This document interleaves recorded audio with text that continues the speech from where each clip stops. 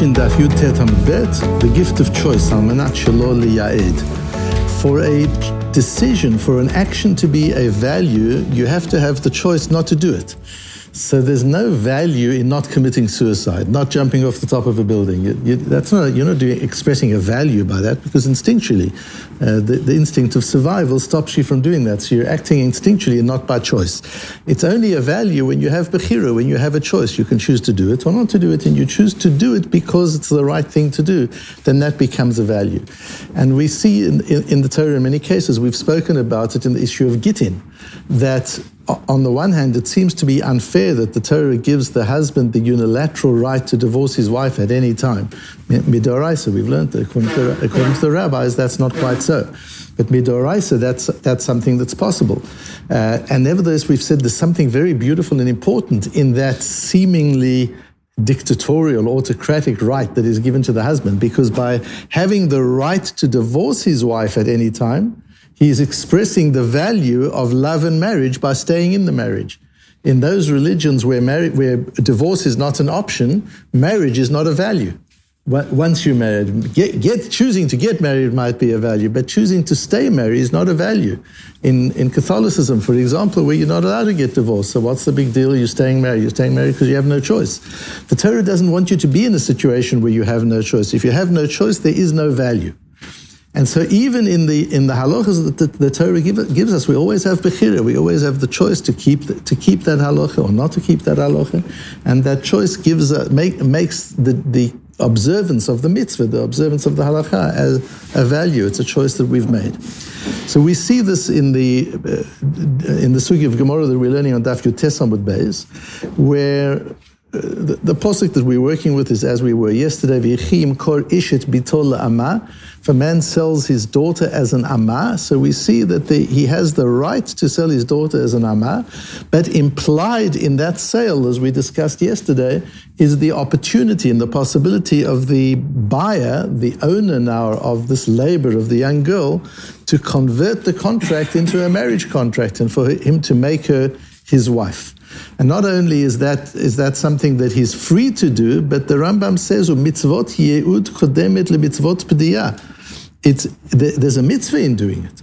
And not only is there a mitzvah to marry this young girl or to marry her to his son, not only is there a mitzvah, but it's a mitzvah that comes before the mitzvah of pediyah. We would imagine, as the Torah in fact says, to redeem the girl is a big mitzvah. But to marry her is a bigger mitzvah. And we discussed yesterday why that is so, but we see that mitzvah. The other important principle to know in order to understand this Gemara is yesh la'adam limkor bito lipsulin. There are two kinds of forbidden marriages in the laws of arayot in the Torah. Some of the forbidden marriages involve an isur karet, and some involve a love. Some are forbidden by a law say you shall not do it, and if you do it, there's malchot, and some there's an isur karet which is much more serious. Where there's an isur karet, the kiddushin is not tofsin. If a person marries somebody he's not allowed to marry with an isur karet, for example, if incest, if a brother and a sister get married, that would be an isur karet. Therefore, the marriage is not chal. There is no marriage. The marriage doesn't work. But if a man were to marry somebody who's only forbidden to him with a love, with a law say, for example, a kohen marries a grusha. He's not allowed to marry a grusha, but what happens if he does? The marriage is a valid marriage and she would need a get. So although it's an isur, although there's a prohibition, it's still, the marriage is still chal. Now, can you sell your daughter to a man who's not allowed to marry her? Since we're saying implied in the initial sale is the intention. We learned yesterday that that's even part of the intention of the buyer. The intention is to move towards ye'ud if everything works well. What happens if he's not allowed to marry her? If she's a relation or there's some other reason why the marriage would be forbidden, can you even sell the daughter to somebody who cannot do yiyud? Because that would be against the halakha. Depends what the prohibition is. If it's an isur karet where the marriage wouldn't even work, it wouldn't be chal, then you cannot do that. You can't sell the daughter to such a person. But to psulin, for somebody you're not allowed to marry, but if you married, the marriage is valid, then you can sell the daughter to such a man. So he's not allowed to do yiyud, but he could disobey the Torah and do yiyud nevertheless. He has the choice to do yiyud or not.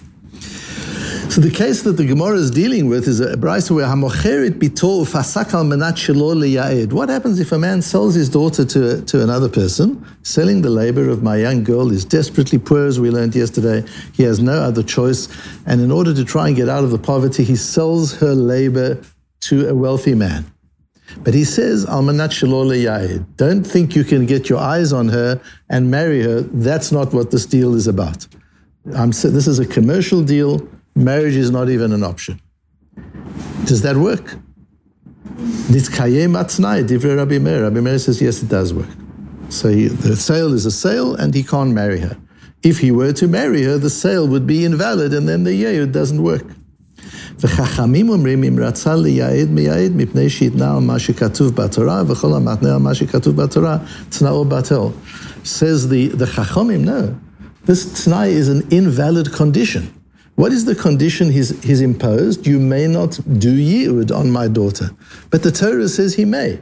So you're making a condition against the laws of the Torah that tna'o is batel, the tnai is invalid, and therefore the sale is a valid sale, and if he wants to be meyayed, if he wants to convert the contract into a marriage contract, he's still free to do so, even though the seller made the condition is not valid because kol hamatna ma shekatuv b'Torah tna'o batel. That's the piece. Let's focus on the Chachamim for now. This principle, and obviously the question that emerges is, why is he matnei ma shekatuv b'Torah? The Torah didn't say you have to be meyayed her. The Torah says you have options. You can be meyayed her. You can marry her. You can marry her to your son, or you can help her buy her freedom out and let her go. The Torah, it's true that yi'ud comes before. The first best thing to do is to marry her or to marry her to your son. Second best is to let her go.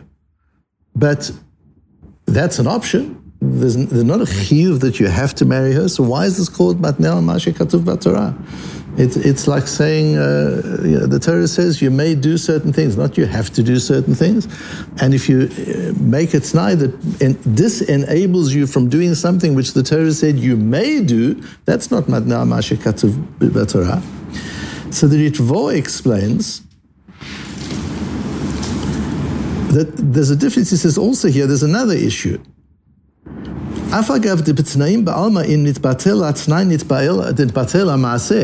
If normally, if you say, no, the t'nai doesn't work, this condition doesn't work, so what about the initial contract? Does the sale work? The man said, I'm selling on condition that.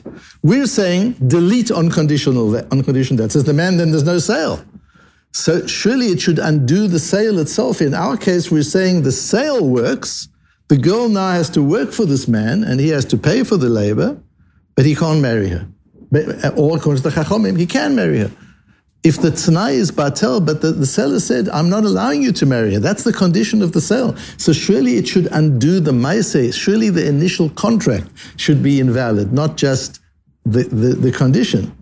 Hatam hu b't'nai she'efshar lekaymo, aval b't'nai she'efshar lekaymo, eno ele kemaflig b'dvarim. Says the Ritvo, there are two kinds of conditions against the Torah.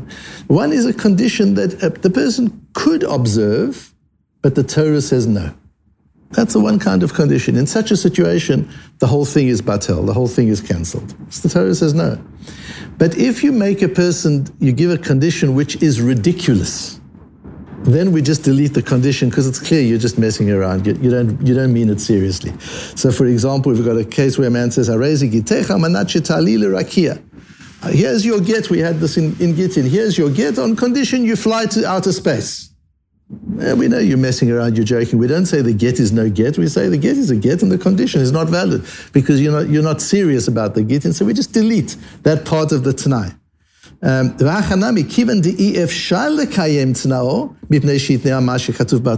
Kiddushin in the Ritvo. If you saying to somebody you've got to do something against the Torah is like saying to them you've got to fly into outer space. That's how absurd it is. To ask a Jew to do something against the Torah is an impossibility. It's absurd. You can't possibly be meaning it. And clearly he's messing about. But that is difficult in the Ritvo. The Ritvo makes it even harder.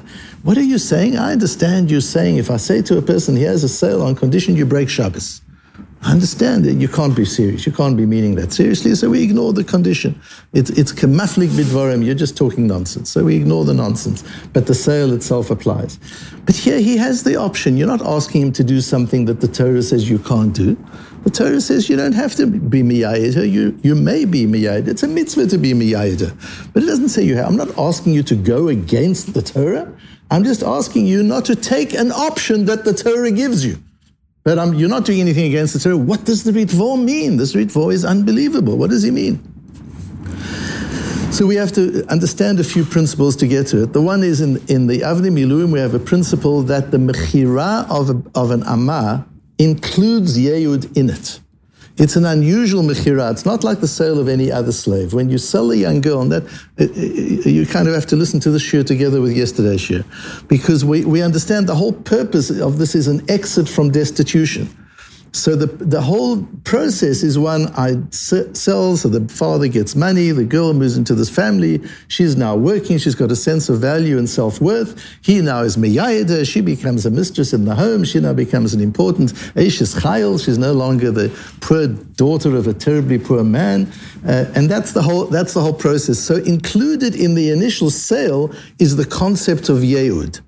By removing the Yehud option, you're destroying the sale. This is not a sale like you sell a motor car. It's not a sale like you sell a piece of furniture. It's not even a sale like you sell an Eved. This is a very unique sale. There's no sale like this anywhere else in the Torah. This is a sale of an Amah Ivriya, which includes in it, you can't sell her without Yehud. So if you're selling her labor, Yehud is included. So to tell the man you can't do Yehud means the Mechira is not valid. It's not even a valid Mechira. Which is also difficult because we see in the Gemara and we see in the Rambam that we learned that you're allowed to sell her to somebody who's not allowed to marry her. Why is that okay? So you see that you can have a sale even though Yehud wouldn't be possible. You can marry her to somebody who's pasul to her, and yet if he would marry her, the marriage would be valid, but he's not allowed to marry her. So now you're selling the labor without the possibility of Yehud. Why is that all right? So it still doesn't really resolve this. It's such a difficult concept. So Rebbe Chonon Wasserman explains, if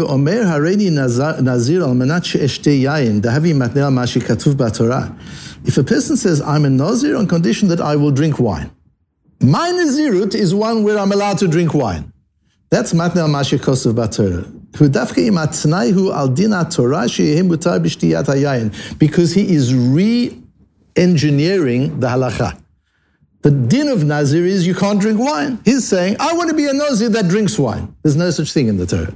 You can't re-engineer the halacha, explains Rebbe Chonon. That's really the concept of Matnei al Mashi Kosev B'Torah. But if he says, I want to be a Nazir, with that, I'm taking on the prohibition of drinking wine, but my condition is I'm going to disobey the prohibition. I'm going to drink wine, be'isur. That's a good Tanai. Then it works. And then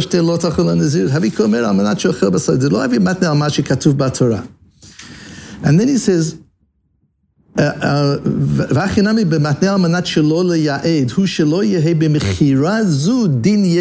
little bit like the Avnei Miluim. What he's really saying is, I want to sell my daughter to you, her labor to you. The condition of this sale is there's no Yehud. Well, there's no such thing. You can't sell a daughter without Yehud. So you're trying to re-engineer the halacha. That's Matnei al Mashi Kosev B'Torah. Shematnei Medin Torah. Avalim Talah Tanai Belokech Shelo Yaseh Maaseh Yehud. But if he didn't say that, if he said, I'm selling her to you according to the dinim of the Torah, and I understand that included in the dinim of the Torah is the mitzvah of Yehud, but I'm asking you as a condition of the sale not to take that option. I'm not re-engineering the halacha, I'm just introducing a commercial condition. Maybe that's not Matnei al Mashi Kosev B'Torah because you're not re-engineering the halacha. And then Rebbe Chonon goes on reasoning. The beauty of Rebbe Chonon is he often thinks aloud.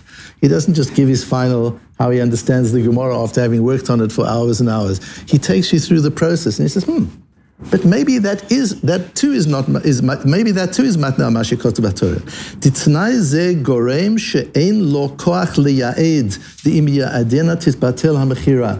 You're taking away from him the power to do Yehud. You're disempowering him in an area that the Torah empowers him. It's true he doesn't have to do Yehud, but he has the right to do Yehud. And you've taken that right away. That you can't do. You're messing around with the rights that the Torah gave, says Rav Chonan.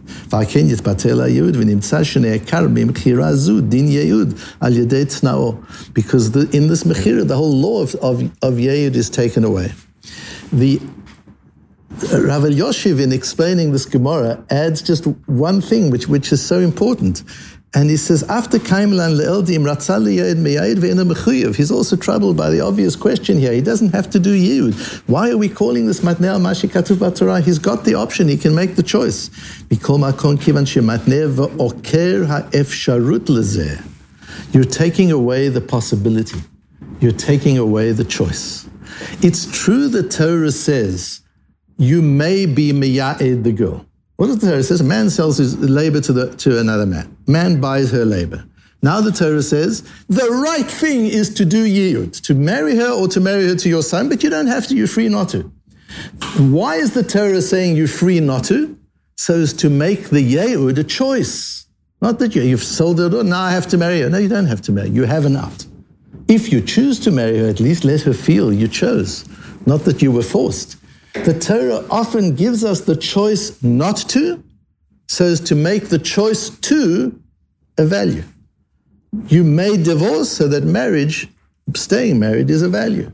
You may choose not to do something so that choosing to do it is a value. Where instinctually you won't do it, like committing suicide, that's not a value, that's just survival. But when you choose over charta b'chaim, every day you've got a choice. Are you going to daven today? You're not going to daven today. Are you going to put tefillin on today? You're not going to put tefillin today. If you feel that, that's why the Gemara says you should never say efshi. You should never say, oh yeah, I cannot eat treif. It's impossible. I could never. It's the most horrible thing to imagine eating treif. Well, then eating kosher is no value. If you couldn't eat treif because you're disgusted by it, then eating kosher is not a mitzvah. It's not a value. Ella, what does the Gemara say? You will say, Efshi, of course I could eat treif. I would love to eat treif. I'm sure it's delicious. But Maya said, what can I do? The Rebbeinu Shem told me not to. So I'm making a choice. The power of a choice. If you want to give somebody a choice, you've always got to leave them the option not to. It's important in raising children. When children are old enough to handle the decision, make sure they have choices, so that in choosing to do the right thing, there is a values choice. They're actually making a choice. It's not something they feel compelled, because if they don't, they're going to get beaten to the daylights out of them. That's not the idea. The idea is the child learns how to make a choice. Explains Rav Elyashiv, which is an expansion of the Kibbutz She'orim with Reb Chonan, which is an expansion of the Avnei Miluim, which is an explanation of the Ritvo. Even though they don't mention each other, as you learn the sugya, you realize the Ritvo from 500 years ago, more, 700 years ago, and the Avnei Miluim from 200 years ago, and the Kibbutz She'orim from 100 years ago, and the Rav Elyashiv from now, from our generation, you see the evolution of the thinking and how the one layer explains the layer before it, and we get some kind of understanding. Yes, if he tells Amanatcha that you don't do Yehud, sure, you have an option not to do Yehud, but that's not the Torah's intention. The Torah wants you to do a Yehud. The only reason the Torah tells you may not do Yehud is to give you the choice. And what are you doing in your condition? You're removing a choice that the Torah gave you. That's matneh al ma shekatuv b'Torah, and the Tanai is not valid.